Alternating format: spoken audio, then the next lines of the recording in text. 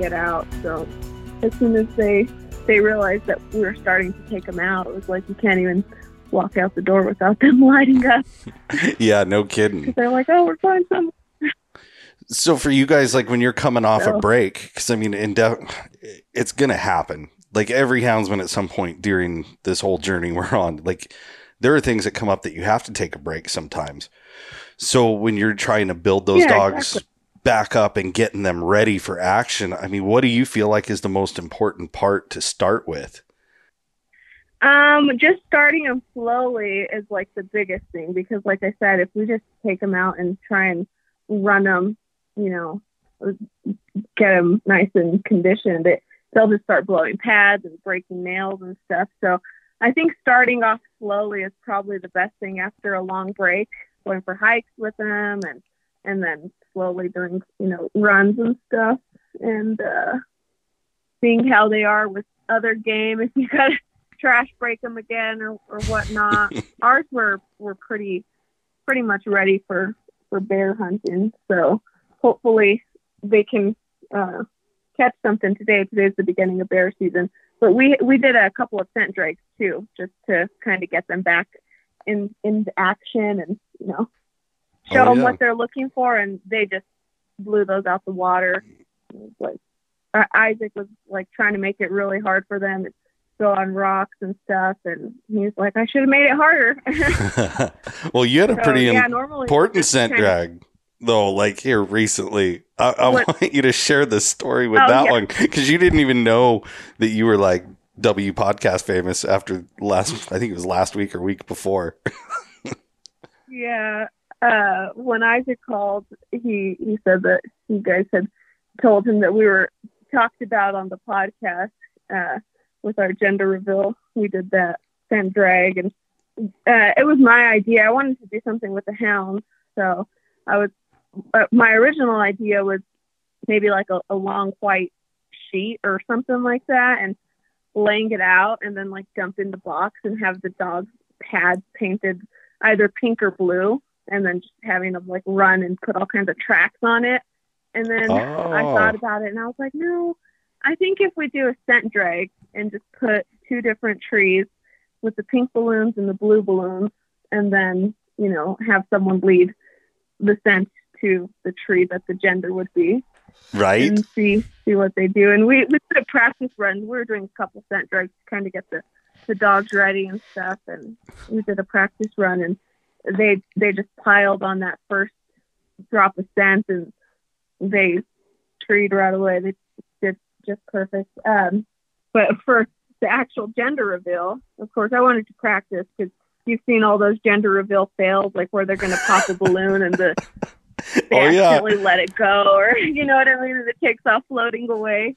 So I wanted to do a test run, because the dogs hadn't been to a tree since the winter, and they did that perfect. But when we went to do the actual gender reveal, we had a pizza party, and the scent was just so hot that they blew past the trees and in the direction of the truck where the tailgate was set up with the pizza. And Isaac thought that the dogs were just going to go get the pizza. I mean, I think we had like 15 dogs there. Right. He's the only one that could control them with the GPS, right? Or, I mean, me, but I'm pregnant, so I can't really help much. So he kind of starts running over there, and by the time he gets halfway there, the dogs realized that they had blown past the scent. They weren't interested in the pizza. The scent was just so hot that they blew past it, and then when they realized they passed it, they turned around and came and treed. So it was pretty funny. I was like, what's going on? What are these dogs doing? But they got it figured out. Yeah, so, that happens like all the time, right? On the tree. That's the best part. That's what we were joking. I'm like, I want to follow up after the baby's born. Just to make sure everybody was right. Yeah, our friend that set up the tree, if they would have treed on the wrong one, she would have probably ruined it. Been cheering them on, because once she seen that they were on the right tree, she was like, "Good dogs!" And she started, cheering them on to get them to tree harder. But that was pretty fun. It was always fun to include the dogs. Yeah, it's really cool. But, you know, something that I'm going to say simple, right? Like we think of that as you're just laying a scent drag and they're going to go to the tree and tree. Like, does that not just totally wrap up hound hunting? Like people that haven't been in a situation where scent's too hot. I mean, like that's exactly what happens. You lay down a ton of scent, those dogs are going to drift it. And next thing you know, you think you're losing your lunch and hoping that they were right. Yeah, exactly. Well, there was just so much there, so but it was fun, and the dogs enjoyed it. And then Isaac went up and he popped a few balloons, so it I don't know if that, you know, got them a little bit more amped up, but yeah, sounds like a gunshot. They really enjoyed it. Yeah, exactly. Yeah. Well, I probably better introduce you before we get going too far, because I've got Teresa Lujan is how you pronounce the last name, right? Yeah. Yeah. You got that right. You want to tell everybody where you're from, and you guys have just recently stepped into the outfitting game too. Yes, sir. So we're from northern New Mexico. We're both born and raised here. And Isaac has been guiding for a long time. And we've been together probably going on 12 years now, since we were in high school. And our first dog, I wanted a weenie dog.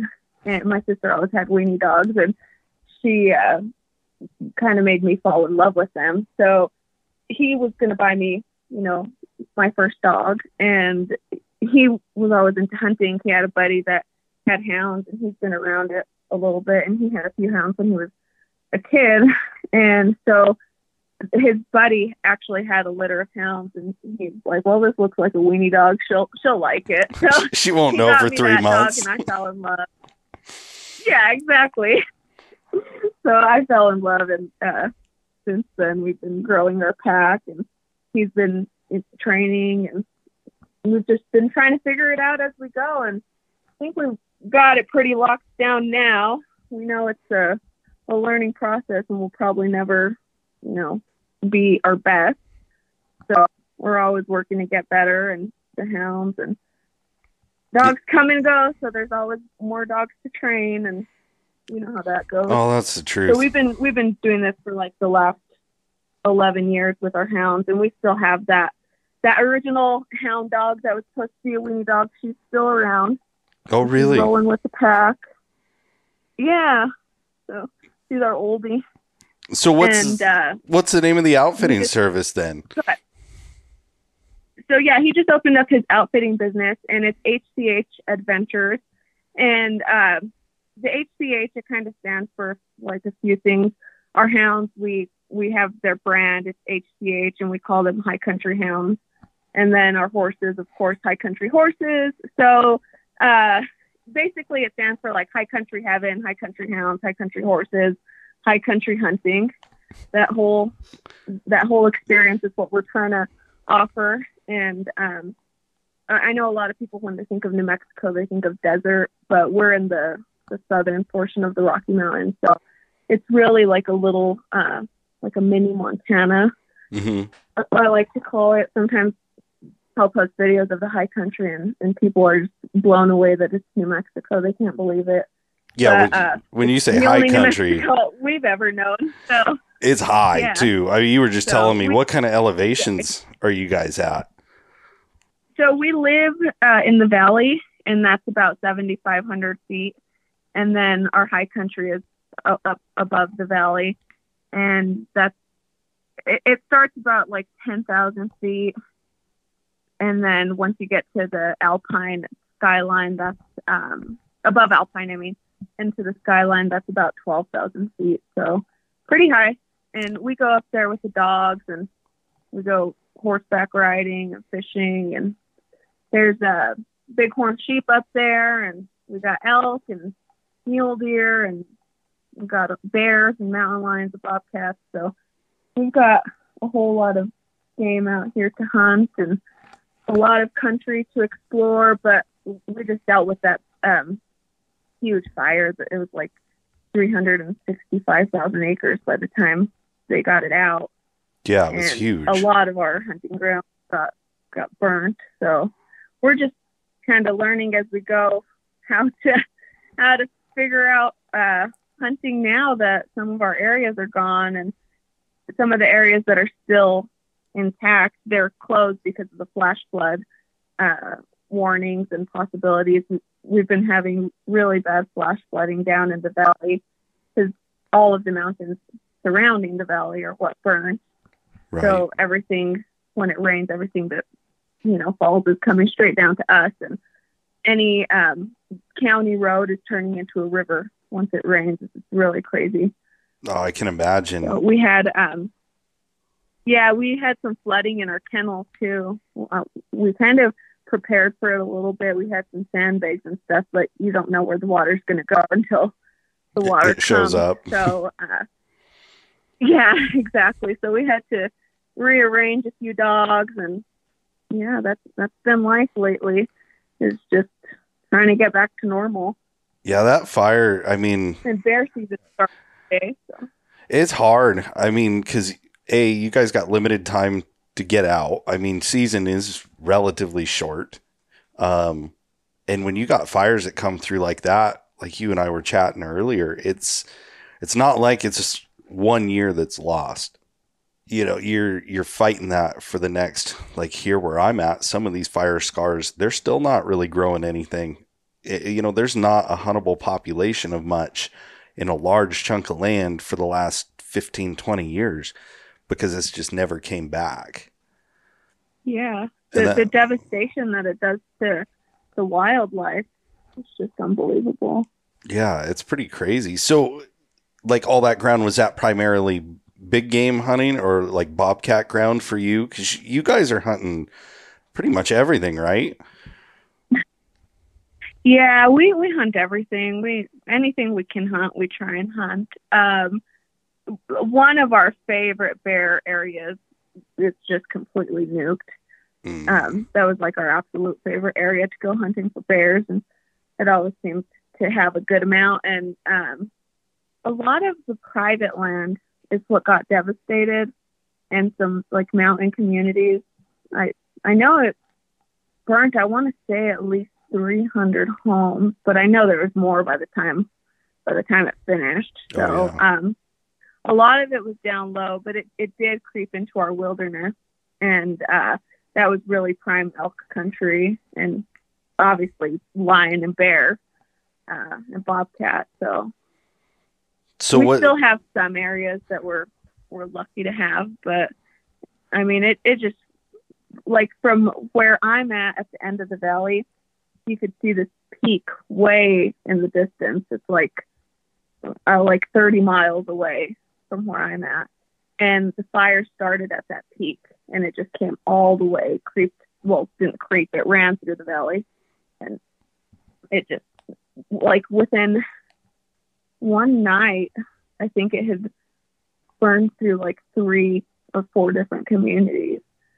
And the next one was headed for with us. So it was pretty crazy, like having to evacuate and stuff. We had basically our entire county was under evacuation because we had this huge fire on one end of the county. And then there was actually another one it wasn't the same size, but it was pretty dang close to it. And those ones were burning at the same time. So our whole county was on evacuation, and we have, I don't even know how many dogs, at least 20 dogs and 6 horses. So, having to evacuate those and like not knowing where to go because all our family lives in the county, and to pack up, 20 hound dogs and all these horses and head out was really not an option for us. So we basically just hunkered down and used generators for power to power up our freezers, because we have 3 freezers with wild game, and the power was shut off as a precaution because the fire was, running through the communities. And so we had no power, no cell phone service the power was at least a good week. And then they turned it on in some areas once the fire had passed and it was safe to do so. So we had no cell phone service for like a month. And in some areas we have cell phone service, but at home we're still dealing with absolutely no service. And we landed up kind of just bouncing around with the hounds and the horses. Like I said, it's a big valley that we live in. So once it passed the lower end of the valley and it was headed for the top half, we took the horses and hounds down to my parents and hunkered down there for a few days until it ran through. And it was pretty crazy. All of our family were separated, and it was like pretty apocalyptic. It felt like it is, right? For a while. Yeah, well, for a while we're using the generators and stuff, and then the gas stations were turned off because as a safety precaution. So it was like you're like searching my parents' yard to see if they have an extra can of gas, or Isaac's grandparents to see if they don't have an extra can of gas, so we could run the generator for a few more days and have our meat frozen. And then the dogs, just having for them, I felt so bad for them having to deal with that smoke. Yeah. And just be away from home. And we actually landed up, I think it had to have been the move back and forth. We had a litter of pups, and a couple of them caught parvo. And then one of the big dogs got it. And when the pups got it, one of them threw up a worm. So I took him to the vet, and we were treating him for tapeworms. We didn't even know that it was parvo. So I was like, not even, quarantining them. And right. One of the big dogs ended up getting it, and we lost two 4-month-olds and one 9 or 10-month-old to it. So oh, dang. It was rough. And then just now trying to get back into the swing of things. Right. Getting ready for hunters coming out and season starting. Yeah, it's wild. I mean, like, we've helped with some evacuations, and any of our listeners for the most part are going to understand, like, the animals in those situations, it's tough because they're freaking out usually. We've helped move a lot of stuff over the years living here in Southern Oregon, but with just going through that, before we dive into your hunting more and the dogs, is there any tips you would have in this situation? Because the fire spreads so fast, you don't have time to really do a whole lot. I know, like, for us, when fire season hit and things were getting close, I used to strap telemetry collars on my dogs because I knew if I was away or, there was not room, if we've got family stuff in the truck, like, I knew if a dog slipped out in a panic situation, I could at least track that dog down, because trying to load them up in that mess. Yeah. And, we've been to where there's sirens everywhere, and it's just so much a distraction. Like, do you have any good tips and things you wish you would have had more prepared for that? The one thing that helped us a lot, we used the dogs or tree tie out. We have like one of those, 2 of like those 10 dog tie outs or whatever. So having one of those is like really good. If you need to get out in a pinch, you just load all your dogs up and you get your tie out, and then you can go wherever, you know what I mean? If you got to go camp out or something and you have a place for your dogs, that helped us a lot. I'm glad that we had that. Honestly, having enough dog food on hand, because when we got evacuated and stuff, all the roads got closed, and we live in a mountain town, and there's not a Big R Tractor Supply. That's where we get our dog food from, for 45 miles or 30 miles. So when the roads closed, we were like trying to figure out who can get in, like, what police officers do we know? What firefighters do we know? Can they bring us some dog food? We don't have any dog food. So, I mean, having enough dog food would have been a huge help to have it on hand. And I really don't know what else, like that. Like you say, a collar on them is a really good tip, because even if so, like you said, the fire moves so quickly. Even if you aren't home and someone lands up unclipping them or, turning them loose just to save them, at least you can you can track them. And name callers, always having your information on them. That's a huge deal. Oh, that's the biggest.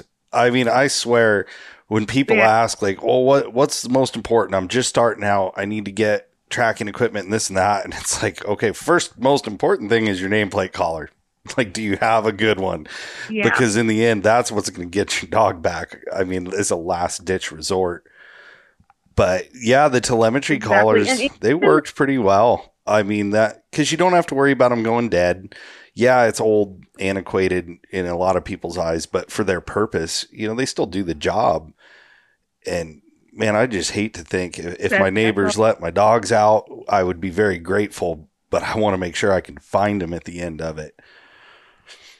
Yeah, exactly. Like now with the flooding, if our neighbors were to see our dogs were getting flooded out and they, let them go, as long as they have a nameplate collar, I feel a little bit better about that. And then the Freeze brand helps a lot too, because, sometimes things happen to those nameplate collars or someone can take it off or whatever, but at least that Freeze brand, you still have a way of identifying that dog. Do you guys do your own? We actually have a few Freeze brand? Yeah, we do our own. We have a few that need theirs done now that season's here. So, but that helps a lot, making sure that you can find them, or people can know that they're your dog or contact you if they find them. That's a huge deal. Yeah, I feel like and that. I was really stressful for the dogs. I don't know what we could have done to make it less stressful for them. I mean, no, I think you hit the big ones. We were. That is exactly what I was going to say is, I used to have a real bad habit of keeping just a bag of food that I was feeding, and when I needed it, I'd go to the store. But you think about those situations and the stress involved, and then you're changing their diet, and I mean, it'll wreak havoc on them, really. Yeah, it does. It does. What is changing their diet? That you know how that affects them. Oh yeah. So. Yeah, it's horrible. And even if we did have to, travel far, at least we'd know we'd have enough dog food to get us by for a while. 20 dogs, 150-pound bag isn't going to last more than 2 or 3 days. Yeah, when you're feeding 20 dogs. Yeah. Yeah. And when the tie out. I think that's another good one. Tie-out, well, it helps because we didn't have to worry about, dogs fighting or being tied too close, or all we had to do was have a couple stakes and the tie out, and we were able to get everyone lined up pretty quick. And I wish I would have taken a picture of them all evacuated. Maybe Isaac has one. I'll have to look and see.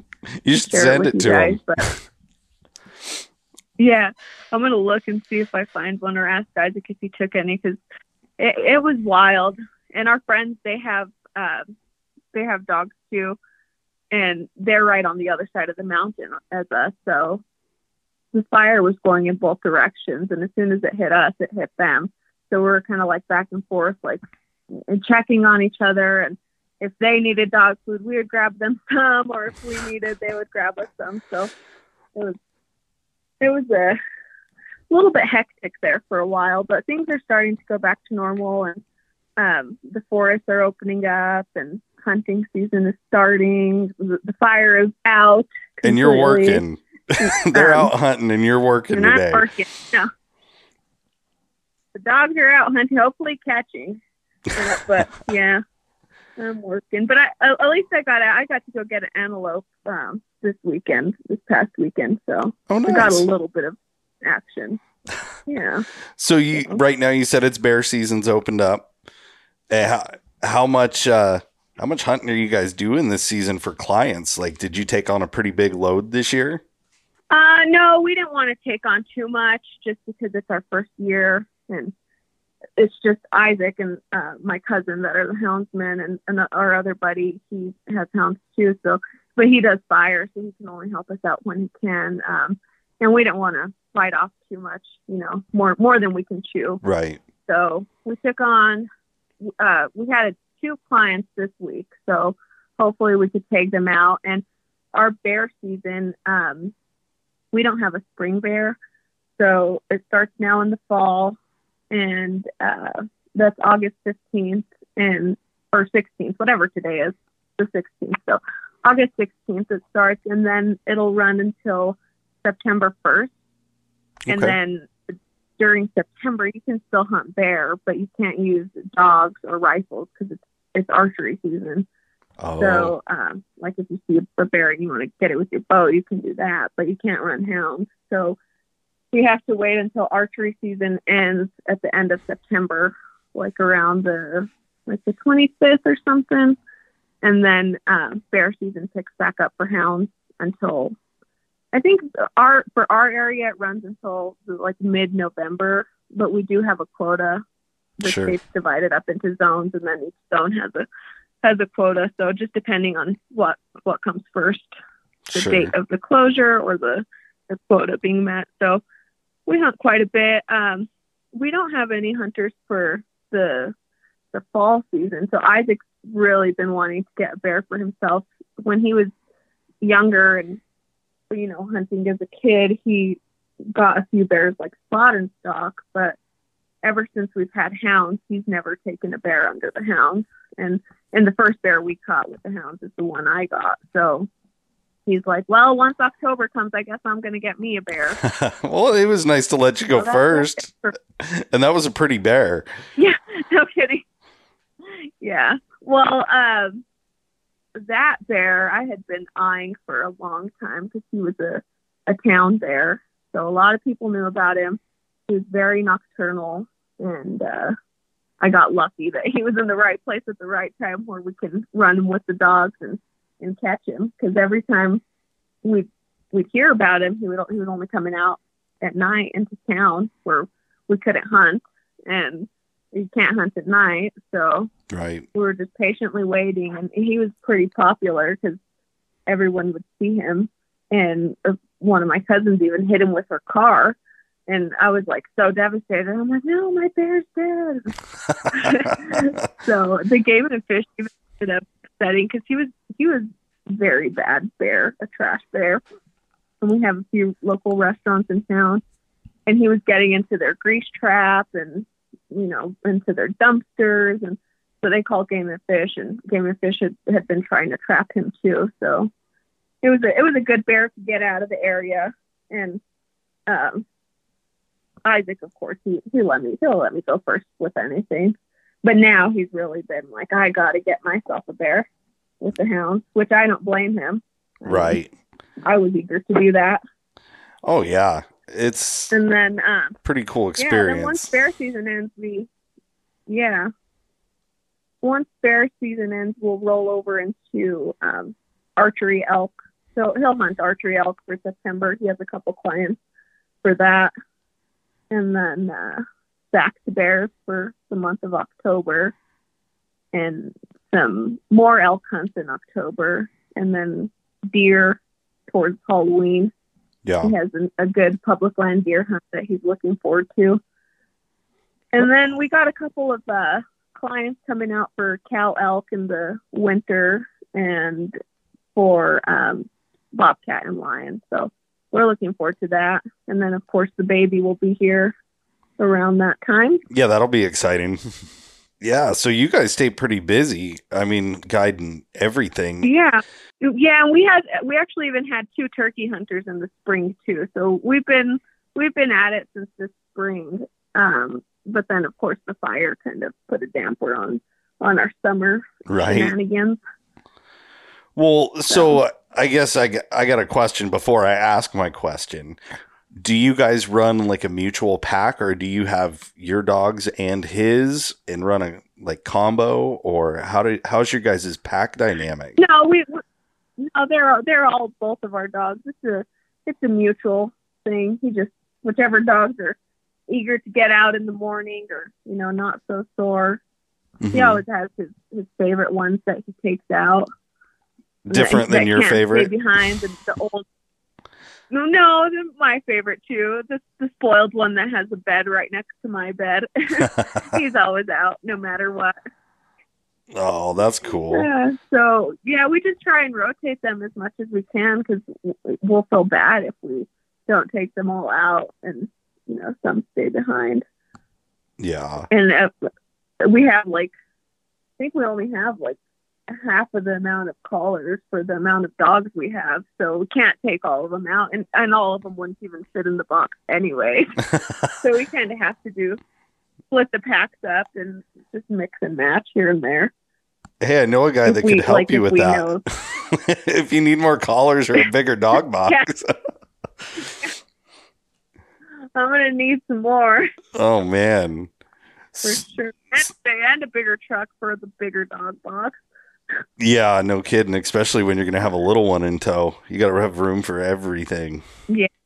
But hounds are definitely the center of our world. Our world definitely revolves around that. And our outfit, he does do, like I said, elk and mule deer, turkey, all the other species, but the bear and the lion and the bobcat, that's our focus. That's the passion. That's where we have the fun, and our dogs get to get out, and we get to get out with them.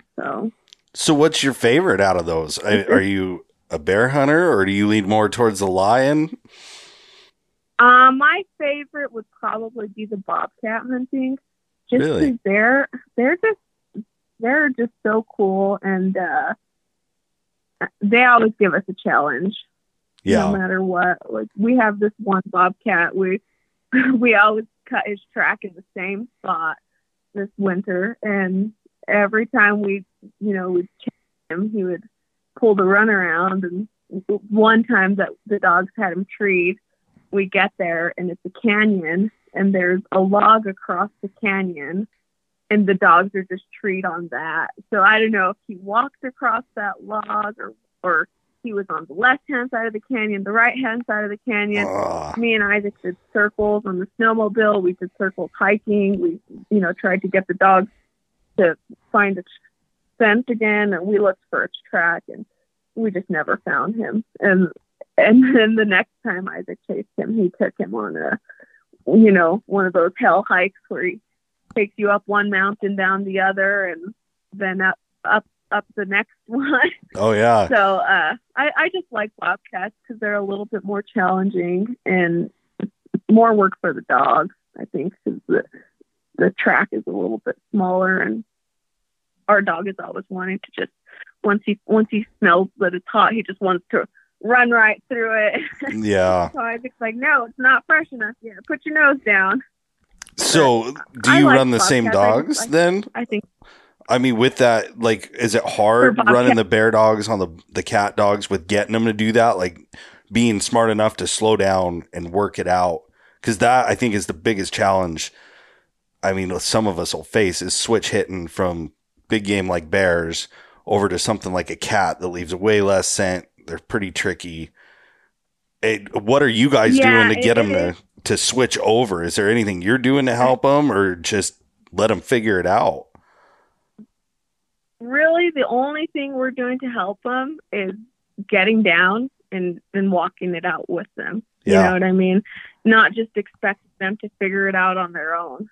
And because sometimes all it takes is for you to go and find that track where they missed it and show it to them, or get them to take that one instead, and that'll do it. But that's the biggest thing that we do for bobcats.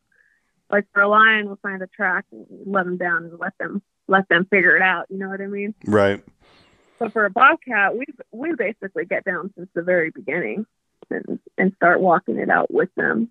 And don't let too many dogs out, of course, on that track, because then you'll lose it forever. Yeah. No, I think that's the biggest like tip I've gotten is walk the track out. And I am not a cat hunter by any stretch of the word, but you think about all the races that they're just boohooing and the cold trailing for a long time, and then it goes instantly jumped. Well, that cat was like bedded down somewhere, right? It was eating or sleeping or something. You don't know if that jump point is 50 yards past where your dog's lost it or 5 miles past where your dog's lost it. But if you don't go, I mean, you could be missing a lot of opportunities for a totally catchable cat, even though the track that you've ran so far was garbage. It could instantly change. Yeah, exactly. Walking it out definitely has made a big difference. We've noticed because then like sometimes the bobcats will go in a tree and then they jump from treetop to treetop and the dogs are still treed there and the bobcat came down 2 or 3 trees, you know, up the mountain or whatever. So Mm-hmm. just looking around and looking for tracks and seeing if you could actually see the snow going up the tree where the bobcat climbed it or something, and helping your dogs out and not getting mad at them for not being able to figure it out, just helping them trying to figure it out. That makes a big difference, I think. And doing a bigger circle once you lose the track, just circling around that area, and then if you can't find it there, doing a bigger circle. That's helped us out a lot. And like you say, you can have just like a really, really crappy track and you're just trying to figure it out. And then when they do find that point that the cat was either set it up or like you say that they jump it, it's a whole other game once the dogs find that sense. For Isaac's lion, that's kind of how it was. He got a nice tom this January, and we were bobcat hunting, and we landed up cutting this tom track. And it wasn't like the best track. It didn't even look like that big of a cat, but we decided to run it anyways. And the dogs landed up pushing past the snow, and they were on the sunny side. And we hiked around to them. We're kind of trying to help them figure it out, and the track looked like it was going back the other way. And so anyways, we just kind of messed around with them for a while and helped them figure it out. And as soon as they hit that fresh scent, like 5 minutes later, the cat was treed. And Yeah. we had been, on that mountain the whole day, messing around, trying to figure out where it went and trying to get the dogs on the right scent. Because it had been laid up on that mountain for a while. So there was, tracks going different directions and stuff. And once they found that fresh one, they were able to take it and landed up being one of the biggest cats that we had seen in the tree. So, Oh yeah. And you were within probably a quarter mile of them, for most of that time trying to figure it out. Yeah, exactly. Yeah, the cat was probably there, listening to us arguing or something. Yeah, it's pretty crazy. I mean, and I know, like me personally, I am not one that really pushes my dogs, like as far as going in and helping them. Just with the style of hunting I've had to do lately, it's kind of, you're going to have to figure it out, or I've been fairly lucky enough you could go try to find another one, But because of that, I backed myself in a corner too, because I don't have dogs that are just going to sit there and grub. They can trail, but they're not mentally as tough, I think, as some of the other dogs, or stubborn. Maybe stubborn's a better word, that you could put them on just a horrible track and they're so geared towards trailing that they would just grub and grub and grub all night. Yeah. And I think that doing like you guys, when you're trying to hunt old tracks, or especially when you got a paycheck riding on it, which, I mean, I'll tell you, that's, I think, one of the toughest gigs out there is our guides and outfitters. Because you're PR, you're a houndsman, you're a businessman. You wear so many hats doing that it's amazing that guys can go through that and still enjoy what we do. Like, it just shows the love and the passion for what we do to be able to go through some of that. Because I know clients aren't easy, and you got to have dogs that'll perform under any situation. So that's what I hear a lot of, is just walking it out, making them stick with it, help them where you can. And it's kind of going back to that old school way of the dry ground Southwest, right? Those guys they'd figure it out and kind of point those dogs in a direction and do part of the work and work as a team. And man, I think it makes a different kind of dog for sure. Yeah, it really does. when you work as a team, like you say, and you help the dog out, and the dog helps you out. Like you'll hear him sound off somewhere, and you go over there and you say, okay, well, here's the track again, and then you kind of walk it out more, and then the dog loses it, and you find it for him. So it really does make a difference in the dog when you help him out, and you don't just expect him to do it all. Yeah. And, like you say, you are wearing a lot of hats as an outfitter and a houndsman and all of that. And we were talking about it. We're like, well, let's see, this is our first year in business. Let's see if we're going to love hunting as much as we did before. Yeah. We weren't doing it for other people. You know what I mean? Now you have all the paperwork and all that to deal with. So, but we're ready, because all the stressful stuff, the paperwork, and that is behind us, and now we can just hunt. Yeah. And hopefully try and make the clients happy and bring them back and send them home with some bears and lions and bobcats. Yeah. So are you hunting the clients, off of horseback too? Or is that something you guys do more as a pleasure, personal thing? Yeah, he advertises it to hunt off horseback. And if he has a client that's comfortable with horseback, we do that. And we love to ride in the summer. So if there's a client that's up for the challenge of a dry ground lion, he's up for the challenge of trying to get him one. This year he caught one dry ground lion, and then the next day he ended up catching a split race, 2 dry ground lions. So, oh, wow. It's good work for the dog. And if, like I said, if someone is up for the challenge of, because it's way different than looking for a track. You find a track and the lion's there. Sure. When you're just free casting, the dogs have to do the work, and you have to trust them that they're, doing the right job or chasing the right animal or whatever. Right. And so yeah, horseback, we like to do that a lot, but of course most of our lion hunts happen in the winter. But we're up for the challenge. If we have any clients that are up for the challenge of a spring or summer hunt on horseback. Yeah. So when you say dry ground, I know that geography wise, it's a bit different than what people think of when they think of the Southwest, probably where you're at. But what are the setting conditions like? And specifically, I'm wondering soil. Are you guys working with good holding dirt that's dry, or is it more I don't know, granite or sandy?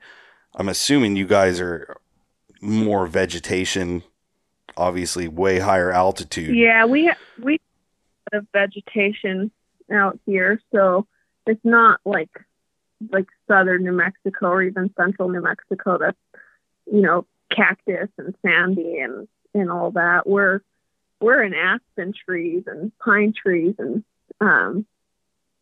grass, basically. It's the ground cover, so it's not dirt. We're not hunting on dirt. Some areas there is less grass, but just more bare ground, bone dry. Yeah, there's just not snow on the ground. You know what I mean? It's still high country. We have right now the valley is so lush from all of the rainfall. I know it's crazy thinking it burned up and it's soaked. Burnt all summer, but it's really green now. Yeah. So it's not necessarily bone dry or sandy. We have a buddy that's from central New Mexico, and Isaac will be talking to him man, it's been such a dry winter. We haven't had any snow, and he laughs because he's really dealing with no snow down there. Right. Yeah. He's like, yeah, you think you have no snow, but. Did they come up and hunt with you guys up there then, with those dogs they're running down in the desert? Yeah, they come up and hunt with us. Yeah, he comes up and hunts with us, and then we go down and hunt with him. And So it's good to take our dogs to different areas like that. And last year, no, 2 years ago, we went and hunted with him, and that was the first time I had been out there. And Isaac's like, "Do you see that mountain over there? That's the one mountain we don't want to tree a bear on." So that's like, where they go. Sounds good. That's the one mountain we caught the bear on. Oh, yeah. It was a 5-hour hike into the tree, and then another 5-hour hike out. And we didn't even end up hiking out the way we went in. We just went up and over the mountain and got picked up on the other end. Oh, my gosh. But, that makes for a full day. It's rough. It's rough country out here. So what? Steep canyons, steep mountains, and deep canyons. So what's it like for your dogs, especially going from like where you're at down to that desert or vice versa? Those dogs, do you see like any changes in the dogs, or do they know like kind of to honor those other dogs and just tag along until it's good enough?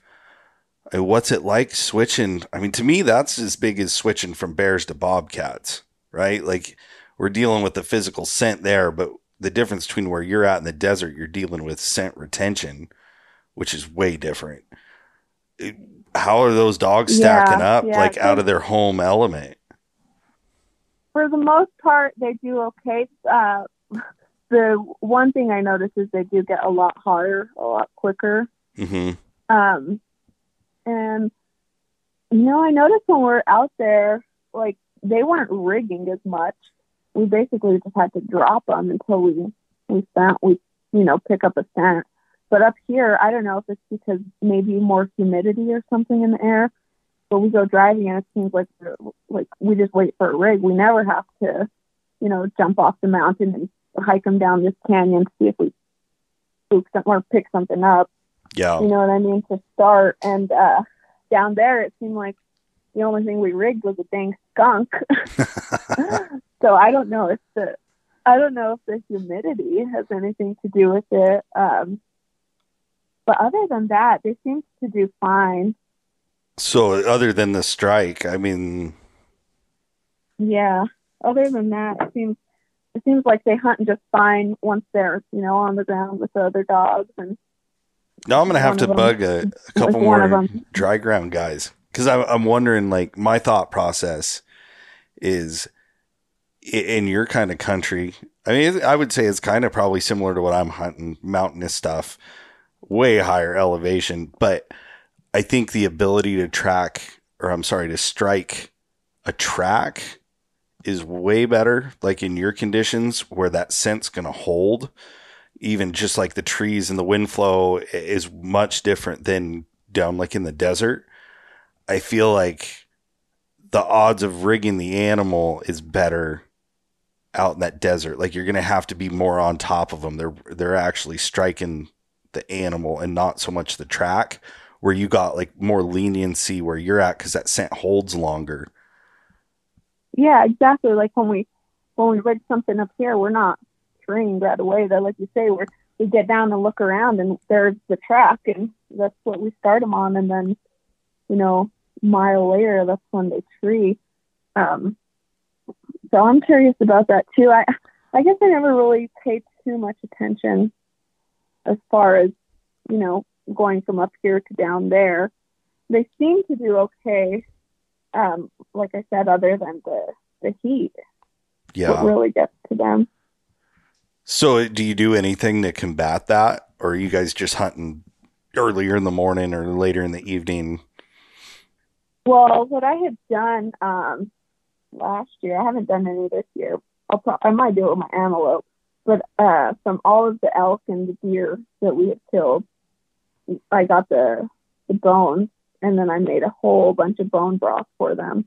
And I was just, mixing that with their dog food to kind of give them a little bit more like glucosamine and chondroitin. Yeah. And keep them a little bit more hydrated. And that seemed to help. We had a few dogs last year that were getting us scared because they were getting pretty overheated and dehydrated. And obviously that's never good. Oh, that's So, scary. And they're I never had, the same. yeah, I had done some research. Yeah, and I had just decided to start doing that, like with what I could, and not wasting all the bones, and that seemed to help. So I'll probably do that again now with my antelope, and get them something for the rest of their season, so that way they have a little bit more Yeah. stuff to keep them hydrated. You know, I used to have this thing. I haven't packed it in years, but if I was running like daylight, hot hours again, I used to always carry, it was basically like a car chamois, like for drying your car off. But I think it was called a cool towel. And they were really big. Like when we were showing dogs, all the fancy show dogs had them, because you had to keep the hair just right and keep the dog cool. It's this big dog and pony show. But I used to carry one with me because just with a water bottle, I could put it in the container, it would hydrate, and then you wring out the excess.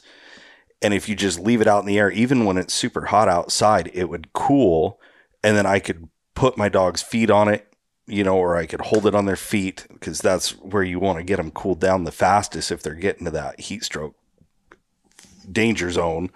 Yeah. But that was super great because you could wring it out and it didn't weigh anything. A couple of ounces. It's basically like a reusable towel, and it worked killer. Again, I don't hunt during the day anymore. I don't have to deal with that kind of heat. But I knew using that on the dog pads made a huge difference in getting them cooled down, or even rubbing alcohol is not real fun if they got a hurt foot. You'd want to be very careful. But as far as getting them cooled down, that's a rough situation that can go south super fast if you're not prepared for heat exhaustion. Yeah, it's scary. You're out there in the middle of nowhere on the mountain, and your dog is starting to wobble, or you just know when they're at that point where it's not good, dangerously overheated, and you got to get them cooled down quick. So that's a smart thing to carry with us. I never thought about that, but I have seen those cool towels, and I know they work really good. We just put on the trucks because we didn't have any last year, and we're dealing with, like I said, the dogs overheating and stuff. So we made sure to carry at least 8 gallons of water on the truck with us, and have that for the dogs, because sometimes you go somewhere and you can't find water to save your life, and that's always good to have. But a cool towel seems like a really, really good investment to just keep on hand. And just knowing the signs too, and knowing your dogs and paying attention to the conditions. Yeah, it's like I said, they're super cheap. They seem to work. I mean, and they make your dog.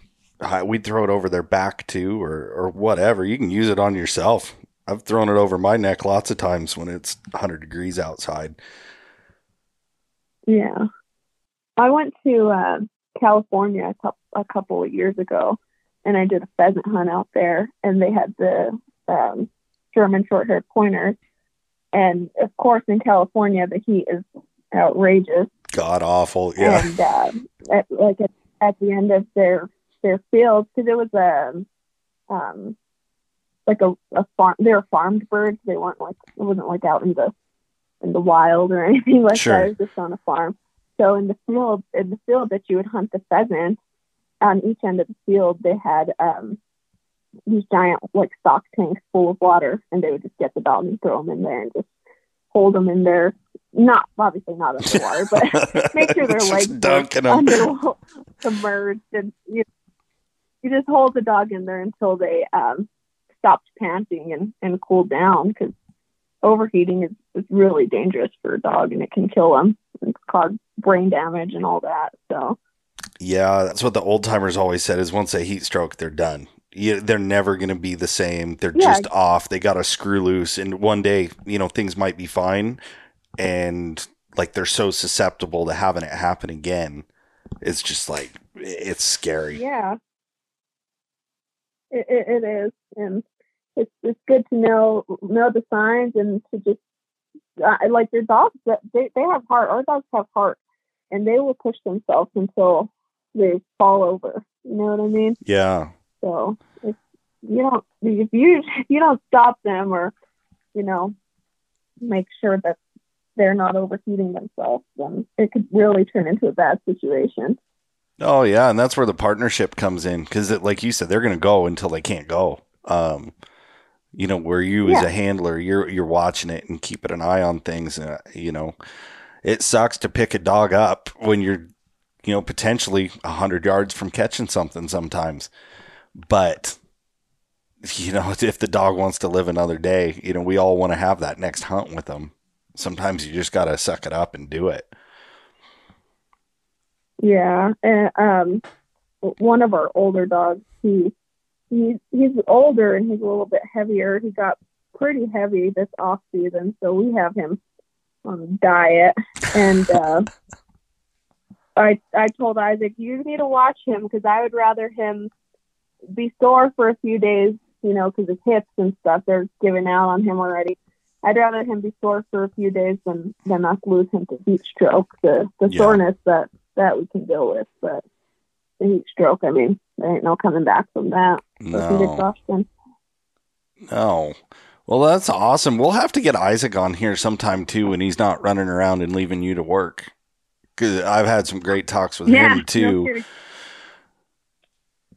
And I wanted to reintroduce everybody too, because you've been contributing to our ambassadors blog too with some articles, and I know you said you had some others you might do. So where can people find you guys and your outfitters, like Instagram, Facebook? So my Facebook and Instagram is just my name. It just spelled out Teresa Lujan. And then Isaac is High Country Addict. And then our business page is HCH Adventures LLC. And that's both on Facebook and Instagram. And then we also have a website. And we're just kicking things off. So we're hoping for a good season and to bring in some more clients next year. No, that's awesome. I'm excited for you guys, because it's a huge process to get where you're at, and become an outfitter. And, it's a whole different way of doing things. So we're going to have to recap. We'll get you guys through season, and then we'll get both of you on here, and we'll see if you still like it. Yeah, exactly. Still, if we still like each other, and if we still like outfitting. Yeah, no kidding. But yeah, it's a process. Like I said, when we first started, that was when we were getting our collars from Plumtree. So it's been a minute. I've been here 5.5. It's over 5.5 years now. It's crazy how fast time flies, because I remember you guys were one of my first customers too in the beginning. Yeah.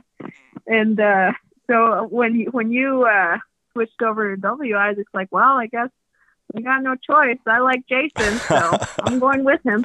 Well, we appreciate it. I appreciate everybody coming over. I was a little nervous at first, because it's different. It's a lot bigger business as far as there's more team members. There's a lot more customers. And I was really hoping that people would come over, because I knew Buddy and Laura's mission and the company plan as far as, the number one thing is customers. So I figured if that lined up, it'd work out. And thankfully, a lot of you guys came over and we all appreciate it. Yeah. Yeah, no, we're happy to be with W. I mean, Isaac said the other day when he talked to you, he's like, yeah, Jason said he's going to make sure that the collars and the drive track get sent back so we have it for the hunt. And he's already using them today. So, that's awesome. The customer service and all that is definitely worth bragging about. So, well, tell him don't be so hard on equipment all the time. He's pretty rough on it. Oh, I know. My drive track, I had bought the drive track for him last year, maybe the year before, and he had just gotten 200i when it came out this past year, and he was really excited with that and kind of babying it and, being very, very careful with it. Well, he went out on one of those days that he caught those dry ground lions this summer. He was parking at the trailhead and getting the horses down and stuff, and he decided to put the drive track under the seat because he didn't want someone to see it and then try and steal it or something. So he put it under the seat. Well, then when he went to get in or load stuff up in the truck, he needed to adjust it. Yeah, bad idea. When he went to roll the seat back, he felt something. And then he just forced it, and he was like, "Oh, once I forced it and I heard it, I knew what it was." Oh no, that's the real story of what happened then. Yeah, that's what happened there. But it's replaced. You guys got it fixed, and it's working great. Oh, so. Perfect. Well, you guys definitely stay in touch. We'll follow up. And all the listeners out there, make sure to check out some of Teresa's work in the Ambassador blog that we've got going on here. And you guys, I hope you have a great first season. Go enjoy it, and we'll touch base here after hunting season. Yeah, it was great catching up with you guys, and like I said, we appreciate everything you do for us, and supplying us with callers to sending us the onesies and all that stuff. So yeah, that little girl's going to be decked out. Oh, yeah. She already has a better wardrobe than me. Well, thanks for taking some time today, Teresa. Yeah, it was awesome talking to you. Thanks for having me. Hey, anytime.